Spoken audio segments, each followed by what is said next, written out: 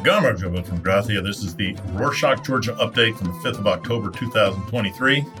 Quick summary of what's going down in Georgia. Tuesday the 3rd, the Constitutional Court started impeachment proceedings against President Zurabashvili, ostensibly due to her foreign visits, but actually because they just don't like her being so independent. According to the Constitution, the president requires government consent for diplomatic negotiations, which Georgian Dream or Otzneba did not give. The court says that Zurabashvili violated the Constitution. Otzneba will need 100 deputies' votes in the parliament to dismiss the president. Irakli Kobachidze, Otzneba chairman, said that Zurabashvili's representatives, Tamar Chugoshvili, former member of parliament from Otzneba, and Maya Kopaleshvili, former judge of the Constitutional Court, did not present valid arguments to dismiss Zurabashvili's impeachment. Opposition members criticized the hearing, calling it a farce.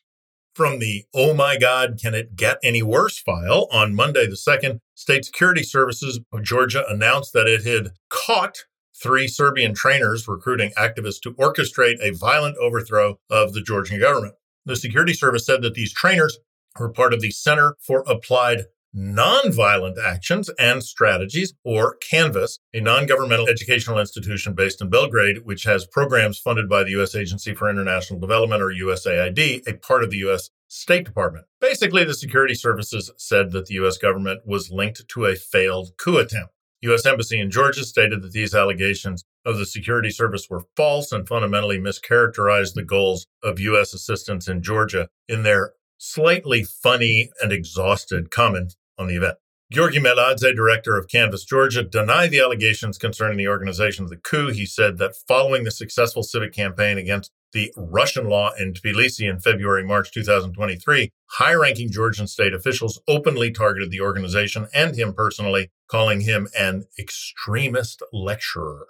Tuesday, the 2nd Human Rights Protection Committee of Parliament supported the changes in the Assemblies and Manifestations Law. The draft law prohibits demonstrators from setting up temporary construction such as tents that threaten anybody's safety or disrupt public order. Violating these new rules will result in confiscation of the temporary structures and a fine of 500 lari, which is about $200, or confiscation and administrative detention of up to 15 days. Organizers of the protest will receive a bigger punishment, a fine of 5,000 lari, or $2,000, or administrative detention of up to 15 days. Otzneba members said that they submitted the draft after the 18th of September when the State Security Service uncovered the plan of civil unrest. However, many politicians said that Otzneba is afraid of losing power, and that's why the government is tightening laws on peaceful protests and rallies.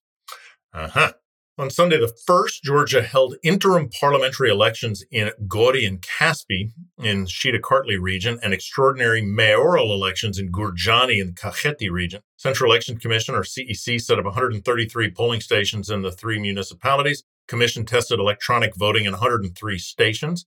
Georgi Kalandarishvili, CEC chairman, reported that 16 international observers from 3 organizations, 426 local observers from 23 organizations, and 178 representatives of electoral subjects registered with the electoral management body to monitor the elections. The electoral management body accredited 158 representatives of media organizations. Kalandarishvili said that according to the preliminary results, Otzneba candidates won in the 3 municipalities. Couple of election clarifications. The electronic voting is really just electronic ballot marking. The ballots are still on paper, and voters see how their ballots are marked and put them in ballot boxes themselves.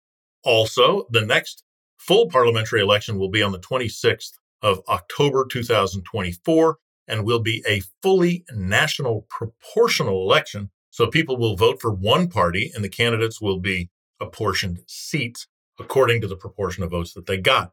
There's quite a high 5% threshold for a party to get any seats in that election. On Friday the 29th, Transparency International Georgia, or TI, the local chapter of the International Watchdog, released a report on the increase in Georgia's economic reliance on Russia in the first half of 2023. The report indicates that from January to June 2023, Georgia earned $2 billion in revenue from Russia, primarily derived from remittances, tourism, and the export of goods. This figure is 1.6 times more than the January-June 2022 number. Watchdogs expressed concerns over the growing economic dependence on Russia, stating that it poses a significant threat to Georgia's sovereignty. TI says that Russia has a history of using financial leverage to exert political pressure on other countries, which could have dire consequences for Georgia's political independence and territorial integrity. Monday the 2nd, TI reported in a different report that in 2022, the total advertising revenue of TV and radio broadcasters in Georgia decreased by almost 8% compared to the previous year, amounting to 80 million lari, around $30 million. This decline was primarily due to the changes to the law on broadcasting, which prohibited gambling advertisements. TI said that pro-government televisions received twice as much advertising revenue as opposition media. On Saturday the 30th and Sunday the 1st, Tbilisi celebrated Tbilisoba, its annual city festival that was the Soviet replacement for Ispanakhoba, which was a wilder and more native celebration that was very multi-ethnic and went against Soviet nationalities' policy of divide and rule. The Tbilisoba program this year included concerts, attractions for children, sports activities, musical performances, art installations, gastronomic and wine stands, entrepreneurial markets, and many other activities at Rikhe Park or Beliani Square, Abanatubani, etc. As part of the festivities, Kachi Kaladze, Tbilisi's mayor, gave out 26 awards to public figures with the title of Honorary Citizen of Tbilisi. The recipients included individuals from various professions such as artists, doctors, academics, and musicians. On Sunday the 1st, Bruno Mars, the well-known American singer, performed at Dinamo Arena in Tbilisi. The event was part of Starring Georgia, a series of shows aimed at promoting the country's tourism potential and showcasing it on the entertainment events map worldwide. Highlight of the performance was when Bruno Mars sang a rendition of Tbiliso, a song by the late Georgian composer Revaz Lakhidze. Maya Omiadze, head of the Georgian National Tourism Administration, stated that the show had about 70,000 fans. On Friday the 29th in Salanjika Rayon, residents of Esterpedi village in Chale municipality held a rally on the Jvari Mestia road demanding road improvements. They attempted to block the road, but law enforcement didn't let them. The police removed some protesters from the area, but it's unclear whether they have arrested them or not. Tamar Belkania, deputy mayor, said that the Salanjika mayor talked to the residents and promised that the city hall would present a road rehabilitation project to the city council. On Wednesday, the 4th, Aslan Bjania, the leader of Abkhazia, announced that Russia will establish a new permanent naval base in Ochamchire region, which is, by the way, a deepwater port like Anaklia. Bjania emphasized that their relations with Tbilisi are limited to energy-related matters and extend it barely beyond discussions held in Geneva. He also described the current leadership of Georgia as pragmatic, presumably because Otsneba welcomed a visa-free regime and flights for Russia. Furthermore, Bjania highlighted that American intelligence planes sometimes violate Abkhazia's airspace, which, in his opinion, reflects the interests of the United States Air Forces and, to some extent, Georgia's. On Wednesday, the 4th, Business Media, a local multimedia resource, shared information on the IT sector in Georgia based on reports of the National Bank and National Statistics Office. Georgia's IT sector revenue increased by 200% to $430 million in the first half of 2023, with a 30% growth expected later this year. Sector's turnover grew 44% in the first quarter, 20% in the second quarter, thanks to the international companies entering the country and IT specialists from Russia, Ukraine, and Belarus migrating to Georgia. Employment in the sector has also risen, with workforce expanding from 30,000 in 2021 to 43,000 people in 2023. From Saturday the 7th to Sunday the 15th, the second edition of the annual Wine Days Festival will take place in 23 municipalities. Wine Days event will feature Georgian wine tasting. Local chefs will prepare traditional dishes.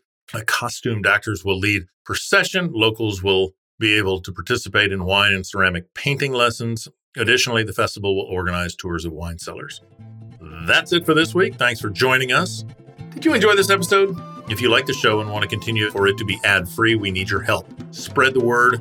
Tell your group chats about how cool we are. Message your friends. Post on Facebook. Tell your family. Tell your neighbors all about the interesting stuff that you've learned about Georgia. Friends who want to practice English, get them to listen. Tag us and message us on social media at Georgia@Rorschach.com, at Rorschach_G on Instagram, at Rorschach Georgia on Twitter, which a certain rich vandal calls X, but we don't, or at Georgia at Rorschach.social on Mastodon. Also, if you want and are able to, you're always welcome to financially support us with a link in the show notes. Nachmandis.